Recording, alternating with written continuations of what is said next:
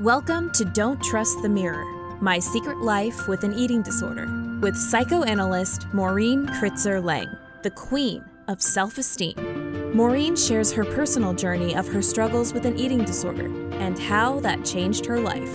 Listen as Maureen shares her pain, her stories, and her triumphs. Today, as a psychoanalyst, her mission is to help as many women as possible overcome their challenges. Now, My Secret Life with an Eating Disorder. Hi, this is Maureen Kritzer-Lange, the queen of self-esteem. Welcome to my podcast, My Secret Life with an Eating Disorder. I'm really glad that you're here today with me.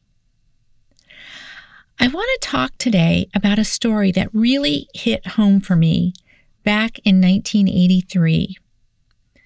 It brought an awareness to my life, and it made me feel like I wasn't so alone with my eating disorder. Now, it might date me a bit, but that's okay. I've been very open about the fact that my eating disorder started over 40 years ago, back when I was in high school. And today, I want to share with you how Karen Carpenter impacted my life. Now, if you know that name, you'll remember two things about her. First, she was a very successful singer and performer who teamed with her brother Richard to form the singing group The Carpenters. You may hear some of their songs playing on some of the music channels or some of the soft rock channels, but I loved the Carpenters' music. And during their 14-year career, the Carpenters recorded 10 albums along with numerous singles, and they did several TV specials between 1969 and 1983. The second thing is that Karen Carpenter died on February 4th, 1983, at the age of 33 years old. She died from heart failure brought on by complications of anorexia nervosa. When I heard this story, I was shocked. I was shocked, and I was so sad and upset hearing how she died. Extensive news coverage surrounding these circumstances really increased the public awareness of eating disorders. Probably nobody up to that point was more identified with eating disorders than Karen Carpenter. Hearing of her death brought the seriousness of anorexia to light for me. I knew I had an eating disorder, but I didn't really understand the seriousness of it. And hearing that you could die from it was just shocking for me. Now, why am I talking about her today, all these years later? Because of the publicity surrounding her death, eating disorders came out from being hidden and not discussed to getting attention in the media as a serious issue that needed to really be talked about. I've talked about not being able to find treatment for my eating disorder. I remember going to bookstores looking for books on eating disorders and really just not finding much about them. I wanted to learn about my eating disorder and try to understand it, where it came from, why I was developed it, and why I was having such a hard time with food and eating and my body. So when she died, it was in the middle of my eating disorder. And as tragic as her death was, it gave me a way to understand, and it helped me come out about what I was going through. I know nowadays we hear about a lot of celebrities struggling with eating disorders and disordered eating, and just their struggles with food. But at the time Karen Carpenter died, it wasn't talked about. At least I didn't know that it was talked about.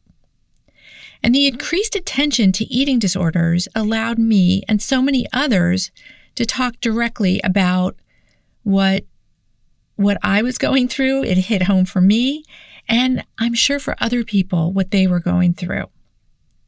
By putting a celebrity face to the issues, people started listening and understanding more than they ever had before.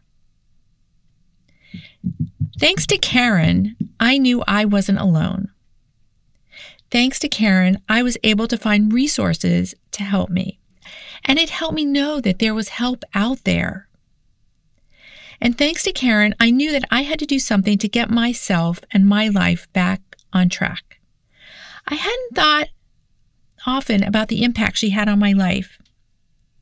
At least recently, as an adult, I don't really think about it, except whenever I hear a song and I have a moment of sadness for her and a life that ended much too short. As a teenage girl, I loved her music. But it wasn't until February 4th, 1983, that I knew anybody who was suffering like I was. She helped me talk about things that I was ashamed to talk about. She put a face on an issue that impacted so many people. And I, along with so many others, owe her so much, helping me be who I am today. I often talk about how my eating disorder took hold of my life. I had nobody to talk to. Nobody who understood really what I was going through. That's why I journaled, because I had to find a way to express my pain. When the truth behind Karen's life came out, I was so grateful, and yet it was so tragic. For me, the best way to overcome my eating disorder was to bring it out from the dark, to give it light, and share it so it wasn't a secret anymore. It was hard to come out with my eating disorder. It was hard to let people know what was going on because I had that secret life with an eating disorder. And I was so ashamed and I was so scared. I didn't know what to do. I didn't quite know where to get help. And I didn't know how to stop the behavior and my symptoms, which were slowly killing me, basically. Karen helped end that for me and get me to the place I needed to be. It was one of the steps along the way, one of those realizations along the way. Now, all these years later, I'm grateful that eating disorders are talked about, that medical research is taking place, that eating disorders are out of the dark shadows and into the light. And I want you to know that help is available in ways that never existed before. There is help out there for you. Don't be afraid to seek it out. Don't be afraid to ask for help. I know I kept searching for help. I kept searching for answers. And they're out there, and I want you to have hope that you can recover, that it's baby steps along the way, a moment at a time. This help can help you bring light to your eating disorder.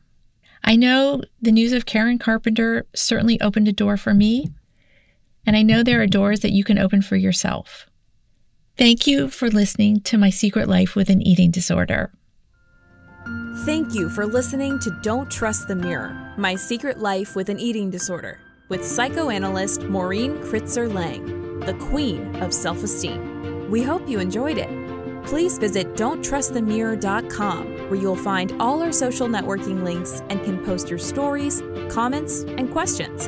Until next time, remember, trust yourself. Don't trust the mirror.